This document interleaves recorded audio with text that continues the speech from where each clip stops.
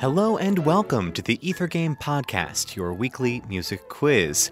Our theme this week is Taktus, where the Ether Game Brain Trust tries to keep time. Here's how it works. You'll have 60 seconds to name this rhythmic piece. Good luck.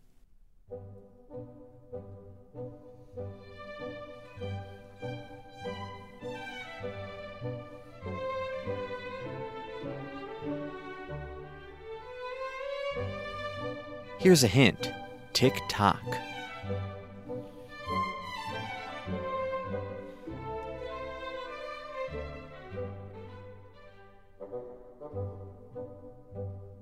Time's almost up. How about a bonus question?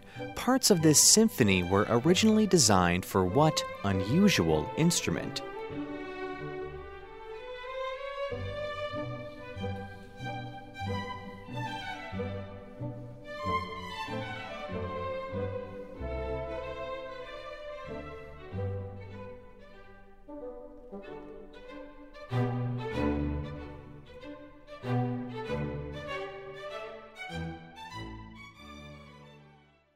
And time's up. Did you know it? That was the second movement to the Symphony No. 101, The Clock, by Franz Joseph Haydn.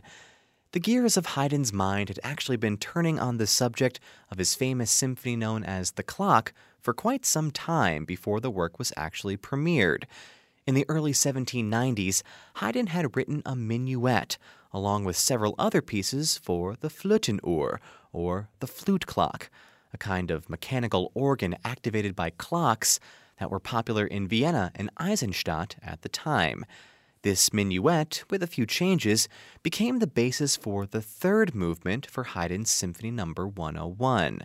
However, the name The Clock actually came from the second movement, which we just heard, because of the persistent tick-tock sound heard in the accompaniment.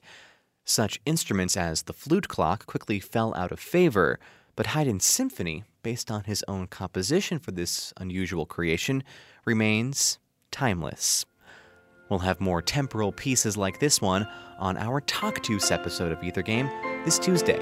Here's your teaser for that show.